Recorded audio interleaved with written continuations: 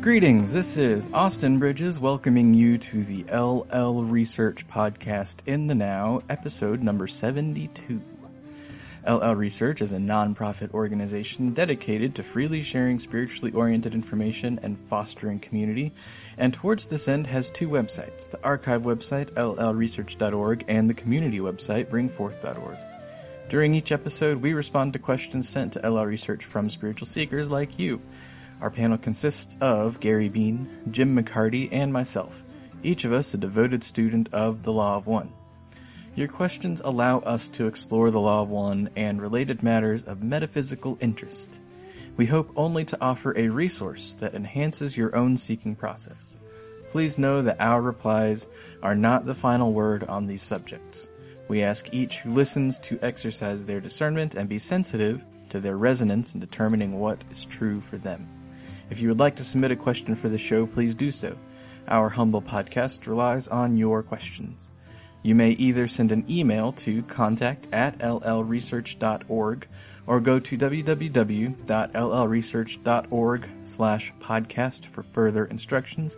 Again, I am Austin, and we are embarking on a new episode of LL Research's podcast in the Now. Gary and Jim, are you with us and ready to go? Yes, indeed. I am. And I think in the viewers' or the listeners' perception, the previous episode would have been our return, but for this is our return from a hiatus. There's one on deck that's been waiting to be published for a few weeks. So we might be a little bit rusty. Please forgive us if we seem like we're out of sorts. But, for instance, I don't have the question right in front of me. Well, the question today, want me to read it? I actually can pull it up right now. Oh, okay. So, our question today comes from our dear friend Lana, who asks, "Hey guys, I would appreciate it if you could speak about fasting as it is mentioned in the raw material. If you would fast, how would you prepare yourself, mentally and physically? What method would you choose? And other things that you can come up with." And she adds, "Thank you so much for doing a great job. I miss you a lot." Thank you, Lana, and we miss you as well. So I guess we can just speak directly to her question first and then move on to some discussion about fasting and related topics. Gary, why don't you start us off? I haven't.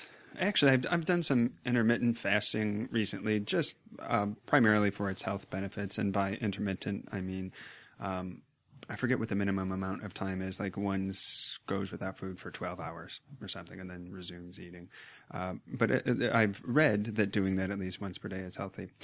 That aside, it's been some years since I intentionally attempted to fast. Early on in my spiritual path, I would do water fast.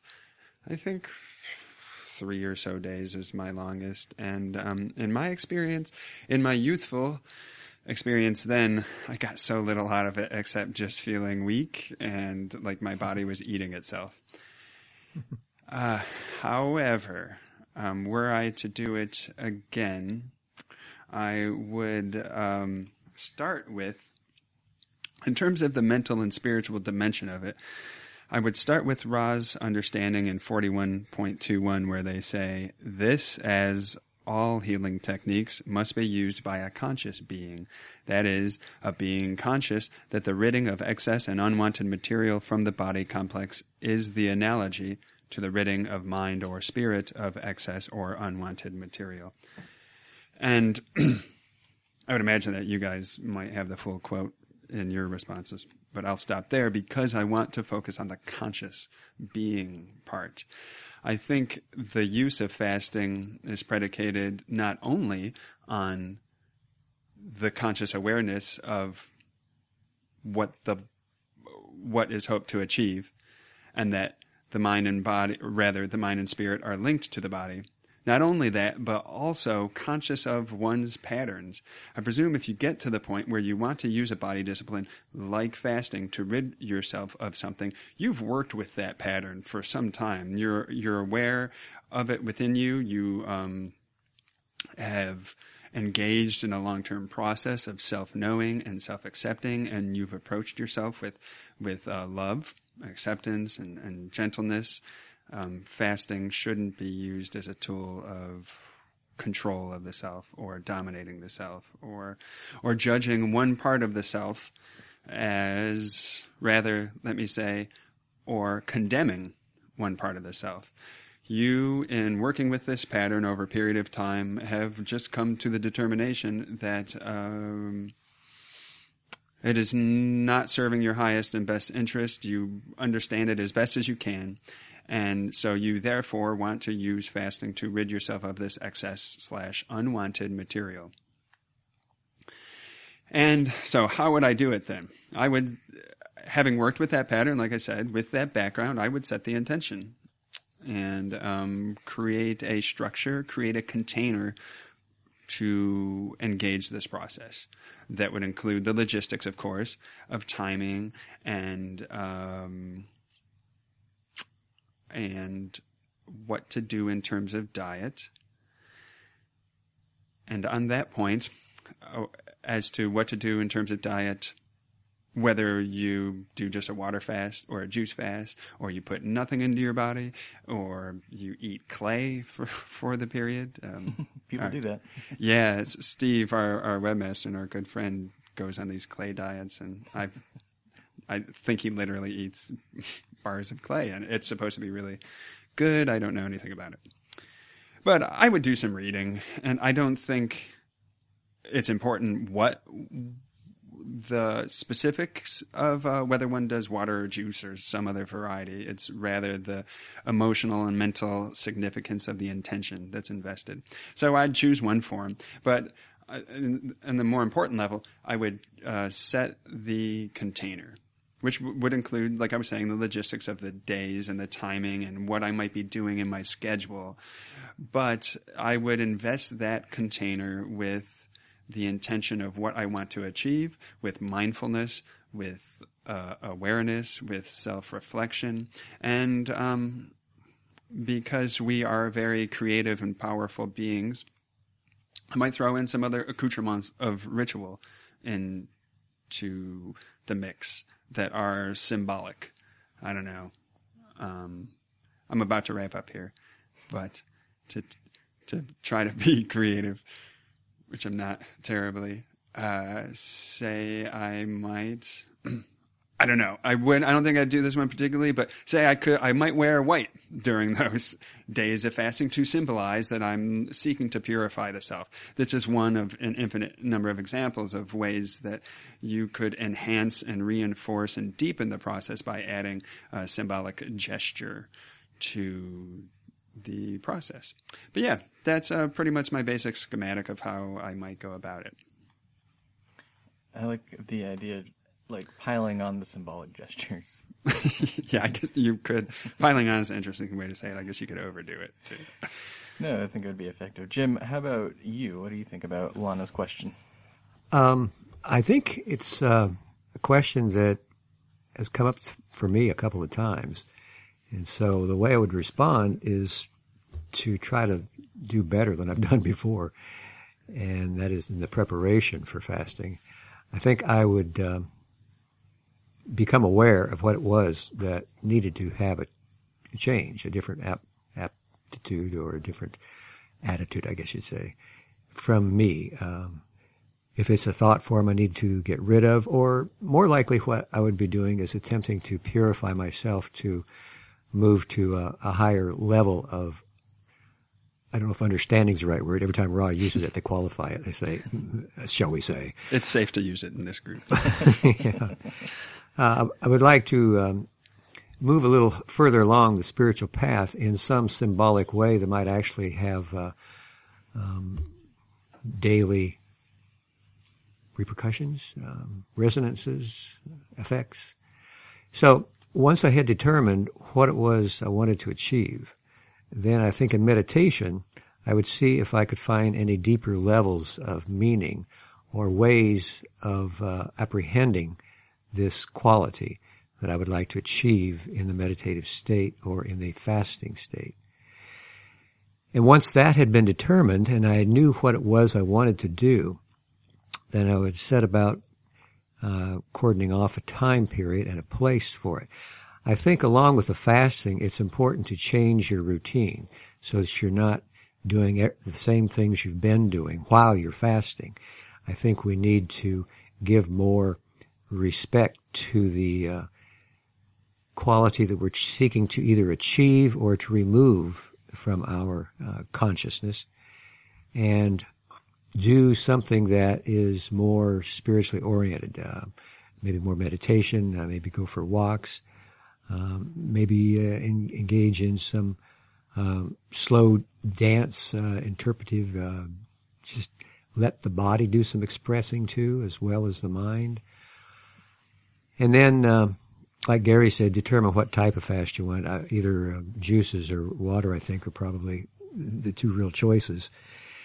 And since I had one experience back years ago, November of 83, where I didn't drink enough water after I'd had a kidney problem, since then, when I've tried fasting, I've gone the other direction, created a problem for myself.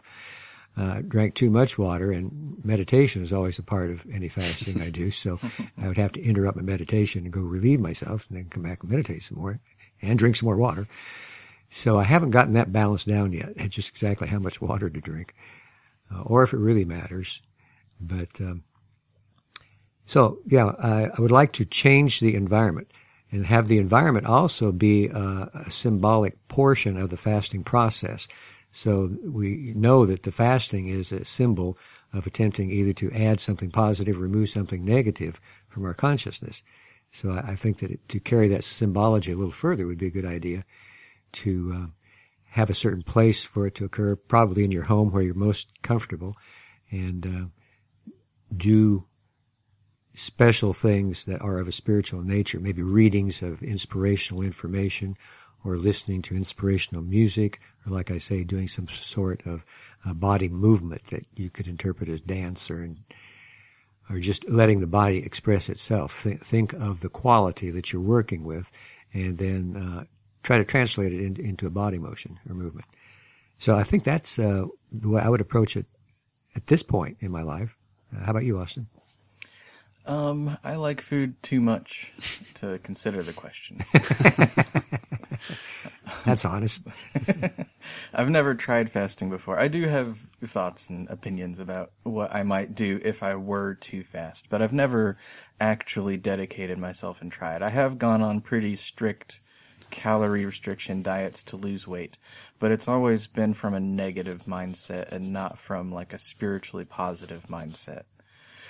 So if I were going to do it in order to, as Ra would hint, purge some sort of toxic thought form or reprogram some sort of catalyst, I think going along Gary's line of thinking, in that requires a conscious being, somebody who's fully aware of what they are doing. So in preparation for the fast, I think I would take a good amount of time to meditate on exactly what it is I want to do while I'm fasting, and really explore the depth of what I'm trying to purge through the fast, and make sure that, as Gary was saying, I have an accepting and loving relationship to it. Ross says that once it's gone, it's still understood that it is part of the greater self. So accepting that part that you are attempting to purge into your greater self, I think, is a really important aspect of fasting. Otherwise, it could potentially become a negative sort of thing, an expression of unacceptance of a part of yourself. So that's what I would do leading up to it. I think that Jim's talk about incorporating your body, different sorts of body movements, or changing your daily routine around the fast is really good, because I've come to look at, when I'm thinking about the body in a spiritual sense, not just the body itself, but the environment around the body as well. It seems like those are very linked and inseparable. So having a new environment, or I think what would be really effective is also purging your environment, really cleansing your environment as you are fasting, so that there's sort of a cleanse both in your outer environment and in your body. could be really, really effective. And then Gary brought up like a nutritional aspect, and I don't have a lot of nutritional information, but I did a lot of reading about nutrition on the internet. I did a deep dive and came up with some tips for fasting. And one of them is what's going to help you lose weight is basically just the calorie restrictions. And losing weight, it seems like losing the body mass is the analogy, the analog that Ra's talking about in purging toxic thought forms. So you want to hopefully find a way to keep your other nutrients, the ones that don't have calories. And I think that a green sort of, what do they call them, like superfood powders, that would be really good to do that. You just sort of mix that in some water or some juice if you want to. But juice has a really high sugar content and could spike your blood sugar, which I think would cause energy problems when you're fasting. And then the other thing is, while it does have calories, I read that one of the biggest dangers while fasting is the damage it can do due to a lack of fat. Apparently, our brains need fat to function. And so some sort of fat capsule like fish oil pills, or I'm pretty sure there are vegan alternatives for that. To do that while you're fasting will help protect against a lot of dangers, the physical dangers of actual fasting. So that's pretty much all I have for this initial question on fasting. Any more thoughts from you guys before we explore a little deeper? No, not from me. Yeah, before we move on, one quick point, and that's that Ra also uses the adverb carefully in association with fasting elsewhere in the book. And Austin, you raise a good point about why that is, because there are physical dangers to fasting. I mean, you're just, from a layman's general point of view, you're starving the body. So one must be careful on a physiological level. And I think also carefully is connected, just to explore this just a teeny bit more, to the conscious being aspect part, because one is not, like Austin has said, he's approached weight loss from a negative mindset. Fasting is not a tool that is effective or intended to be used, at least as Ra describes it, by one who is on a crusade against the self, or one who is setting out to conquer the self. Actually, in fact, I could see that being useful to the negative polarity in that regard. But for those of the positive path, it is for maximum potency should be undertaken with a love towards the self. And even, as Austin was indicating, even toward that which is one is wanting to rid oneself of. But that's all. Yeah, it actually made me think when I heard you guys discussing about my calorie restriction, like hardcore calorie restriction in the past, and how it's done out of a sense of shame and, the societal self-image sort of thing, that it's really a motivation due to an unacceptance of self. So it makes me wonder if that actually can be as powerful as the positive use of fasting, but instead has negative effects. It's sort of, instead of purifies and unifies the psyche, kind of instead fragments it instead. So there's a lot of different angles to fasting. I think one interesting one is that Ra said that fasting can be a way of reprogramming our catalyst. And I actually, let me read the quote, and then we can talk about the quote a little bit, because I think it's really interesting. In discussion of fasting, Don asks, would this be like a conscious reprogramming of catalyst? For instance, for some entities, catalyst is programmed by the higher self to create experiences so that the entity can release itself from unwanted biases. Would this be analogous then to the entity consciously programming this release and using fasting as a method of communication to the self? And Ra responds, this is not only correct, but may be taken further. The self, if conscious to a great extent of the workings of this catalyst and the techniques of programming, may through concentration of the will and the faculty of faith alone cause reprogramming without the analogy of the fasting, the diet, or other analogous body complex disciplines. I want to get into exactly what reprogramming means in that context, because they don't discuss it in depth, but I do think it's important to understand it. Jim, what would you say that reprogramming means in that context? Well, I would think that if a person had discovered that there was certain thought patterns that kept repeating themselves, that seemed almost to have their own life, and that you would like to get rid of them because they were either of a negative nature, that you would see things negatively, or feel a response that would be unwanted or depressed. In some way, if you wanted to reprogram that type of an experience that you were having mentally, then I think I would probably say in the meditative state especially, but you could do it in contemplation as well. If apparently the will, if it is strong enough, can do that. That you can say that I do not want this to be part of me any longer. This is no longer a part of my being. I hereby renounce it. Be gone. I think it's basically like a magical ritual that you're doing. And in magic, the definition is a changing of consciousness at will. So that's really what you're doing here with this, using the will to change a negative thought form or pattern. So I think you're just using the strength that you have of your will. And again, this not only takes a conscious seeker, but it takes one who has developed its ability to focus its attention so that it may bring its will to bear in a way that the entire mind-body-spirit complex then will respond according to the new desire to shed the old negative pattern and let it be gone. Although, as Ra says later on, you realize that it is still a part of your greater self, but it is not a part of your mind-body-spirit complex here in this incarnation now. So that's the way I would look at it. Gary, how about you? Do you have anything to add to the concept of reprogramming? Yes, really interesting thought, good question. And in trying to make my way through it, first I think it's helpful, for me at least, to arrive at the starting point of seeing the layers of the mind. And in that regard, Ra describes the mind as a tree quite a few times in the material.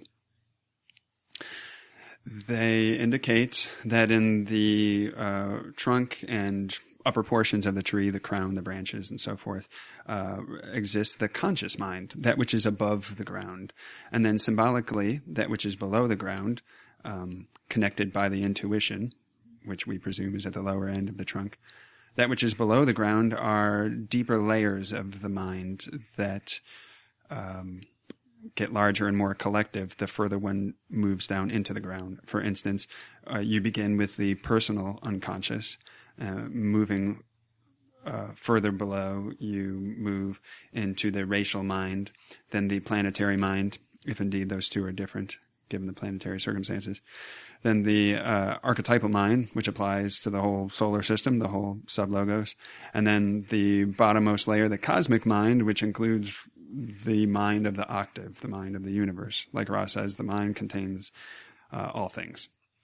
So my understanding of programming is that most of the mind and most of the programming is below the ground, is below the threshold of conscious awareness, and it's operating there.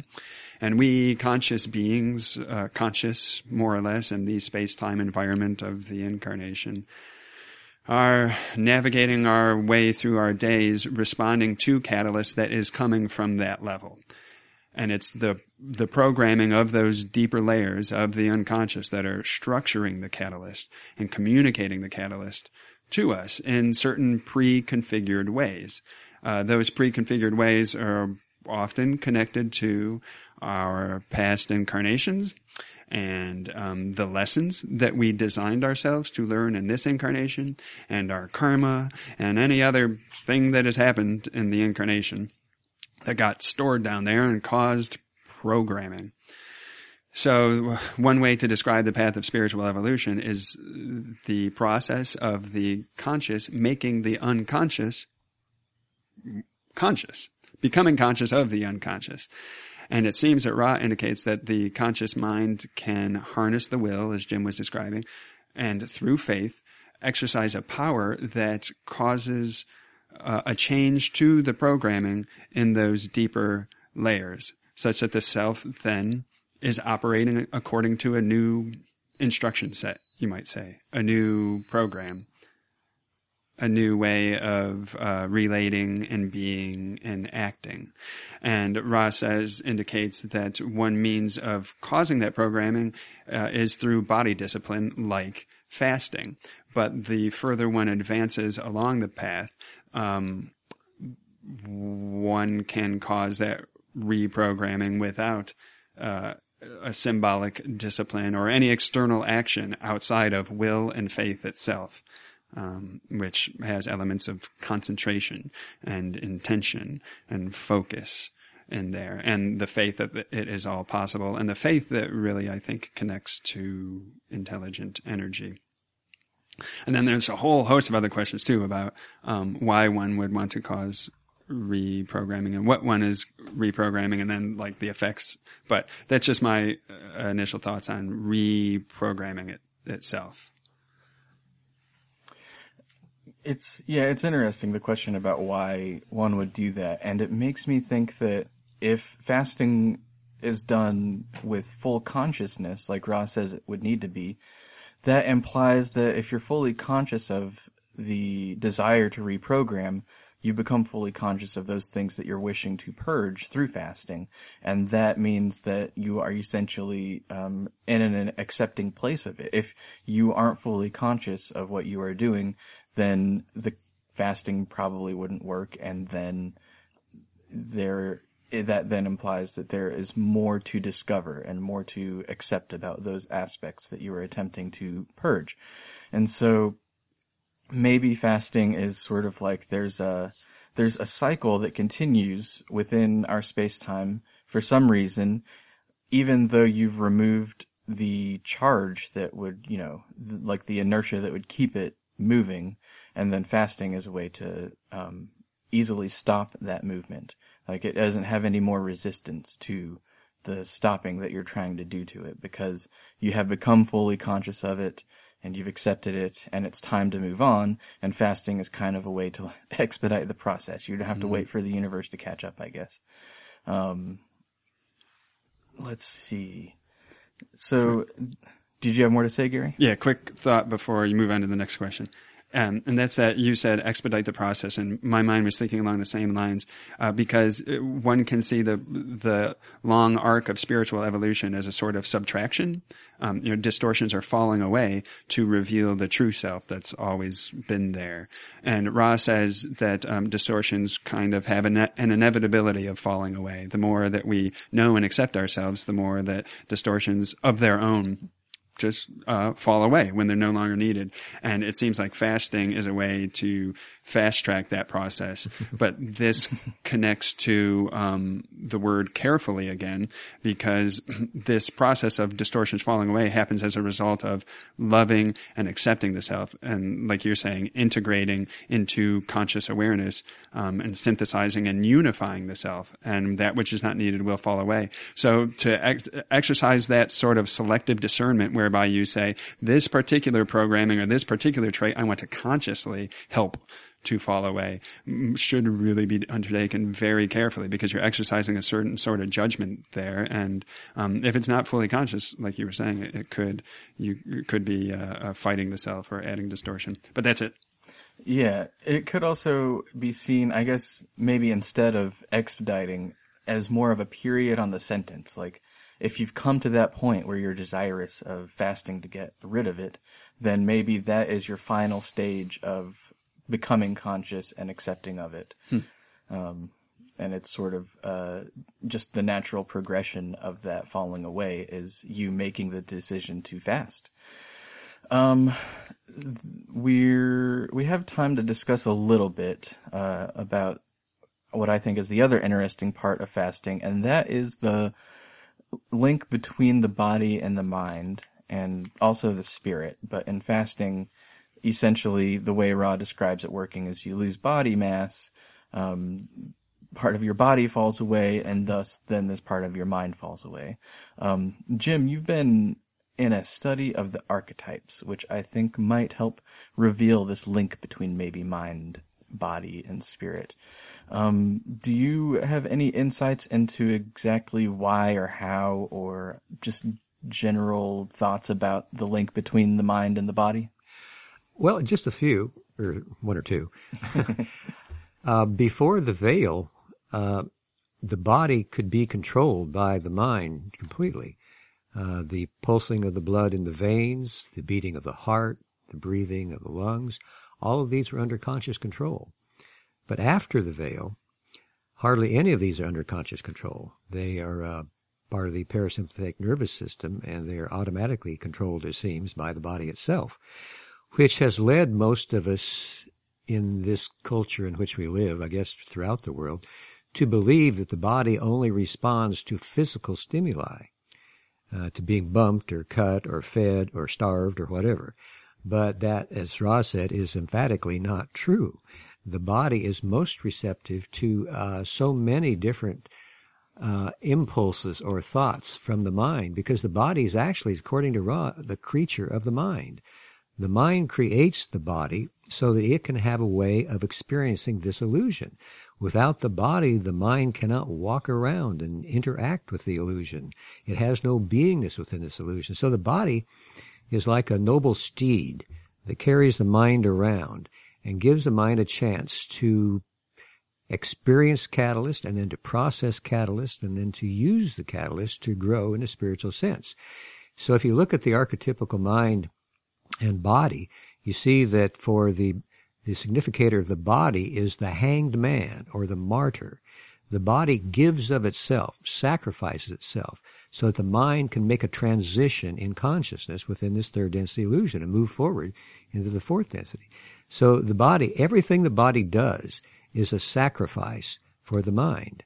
And the body responds in other ways to the mind, in that when the mind has got some problem where it is unable to appropriately or completely process catalyst, that catalyst which has been unprocessed then is given to the body by the subconscious mind, so that the body will reflect in a symbolic fashion that catalyst the mind has not been able to apprehend in its normal round of activities. And hopefully then it will notice there's something going on with the body that's different and be aware that that is a symbol that represents catalyst that hasn't been used. So the body and the mind are very closely intertwined, and they really are twins in some respects. That's an excellent response. Gary, do you have any thoughts? Yeah, really good response. I want to share something personal to this question, instead of exploring it in the abstract, and describe, let me say, very recently, I undertook what on the surface seems like was a body discipline, but had very potent psychospiritual effects. And to share with you that process, there is a diet out there called the Whole30, and quick, in a nutshell, snapshot.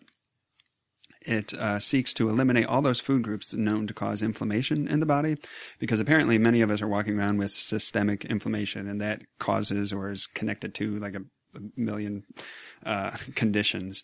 So the diet removes those groups, food groups known to cause inflammation, and that includes alcohol, sugar, dairy, grains, legumes, and a couple others. I forget the list. And thank God for my wife that she made this possible, because it's a logistical pain in the ass to get all this food together. So anyways, you do it for 30 days. You get rid of all those things, spend 30 days getting to know your body a little bit better. And then when the 30 days is up, you slowly reintegrate these food groups, so that you can learn if your body has any inflammatory responses to these groups as you slowly reintegrate them. So it's designed to foster self-knowledge too. But so I undertook this, and it was far more, the benefits were far more than physical. On a physical level, I definitely felt and still feel that my body is cleaner. It feels freer of toxin.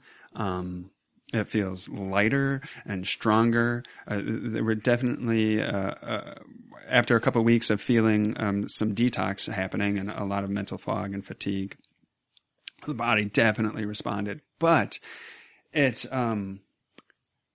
also caused a corresponding increase in mental clarity.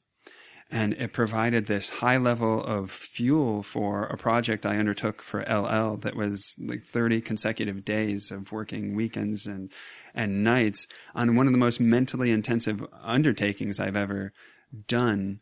And I was in this space of strength because it overlapped with the Whole30 diet where I could do this.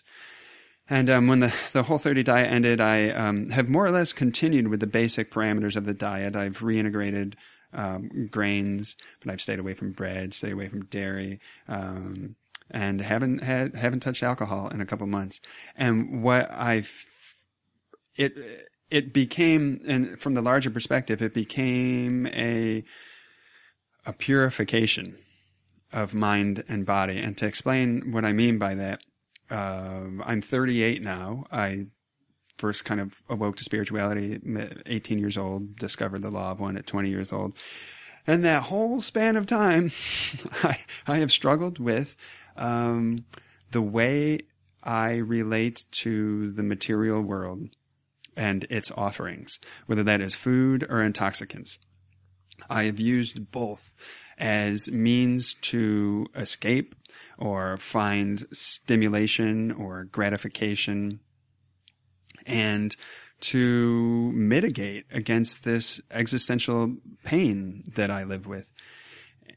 And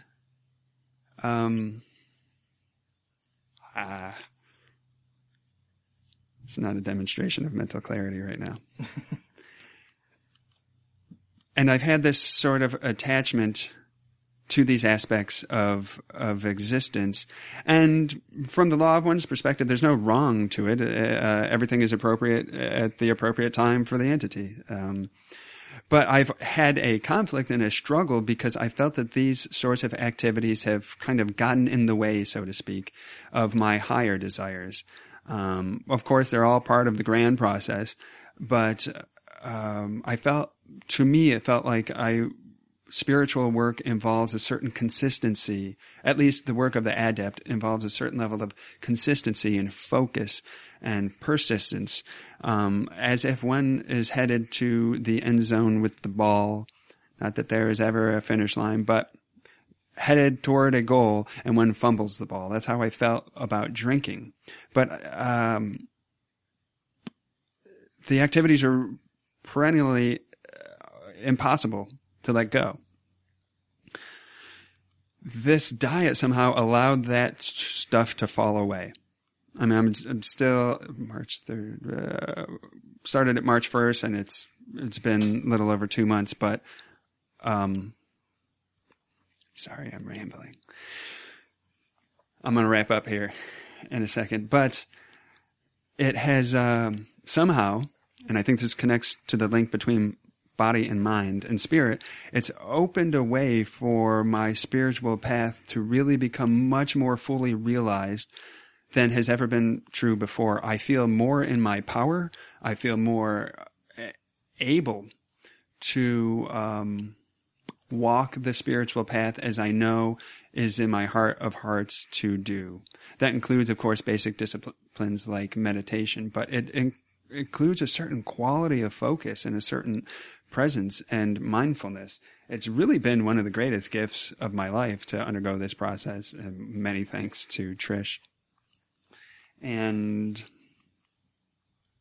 yeah, I guess that's it. That was really long. Thanks, guys. No, thank you for sharing. I think that is a great example of this general link that fasting sort of engages. You didn't necessarily fast because you were still eating regularly, but it was still the same sort of sacrifice that I think is present in fasting. And that's part of my final thoughts that Jim touched on too, was the concept of sacrifice. And I think that in some parts of the New Age community, there's a very, the positive thinking parts of the New Age community, they don't really like to talk about sacrifice. They basically would say, if you believe that you need to sacrifice in order to achieve something, then that will be true. And if you don't believe it, then it won't be true. But I, maybe proving their point, I truly do believe that sacrifice is an integral part of the archetypes, the universe, just our existence. And the body is a way to the primary means of that sacrifice. Like Jim was saying, the significator of the body is the hanged man, which is sort of a symbol of sacrifice. The body essentially gives itself to the mind, and if you can engage the body in certain types of sacrifice, such as fasting, or I do think that the sort of willpower it takes to do what Gary did in engaging this sort of purified diet, cutting out things that he has a tendency to desire but knows are not compatible with his path. I think that is a sacrifice itself. You're sort of stopping the body from going through these habits and these natural emotions that you mentally know are not good, but your body is basically saying, give me that, I want that. And you have to sort of sacrifice the body's desire in order to then engage this greater spiritual path. So I think that is a key aspect of fasting and the link between the mind and the body. But I don't have a very fine point to put on the end of that thought, so I'll ask you guys if you have any further thoughts before we close out. Nope, I'm out of thoughts. How about you, Gary? I feel like there's more to say, but maybe it's not coming to me right now. So maybe next year, subsequent, we'll revisit how this process is going. Yeah, it's a really deep topic. I'm sure we'll get back to it at some point. Jim, do you have any closing words for our listeners? I do have some closing words, by golly. It's been a while since we've been with you all. We've missed you, and I imagine you've missed us too. We love you very much. Please know that. And it is such an honor to be able to speak with you and to share our life with you. We know that you share the same with us in a way that we're not quite aware of, but still we know you're out there and you're cheering us on. We love you all very much. Take a little time out to give a smile to somebody, to wave, and send a little love. There's no better gift in this world. You've been listening to LL Research's bi-weekly podcast, occasionally bi-weekly podcast, In the Now. If you've enjoyed this show, please visit our websites, llresearch.org and bringforth.org. Thank you so much for listening, for supporting this podcast with your questions, and a special thank you to Lana for sending us the question featured in this episode. If you'd like to hear us ramble on about a particular topic, please read the instructions on our page at www.llresearch.org/podcast. New episodes are generally published to the archive website every other Wednesday afternoon Eastern Time. Have a wonderful couple of weeks, and we will talk with you soon.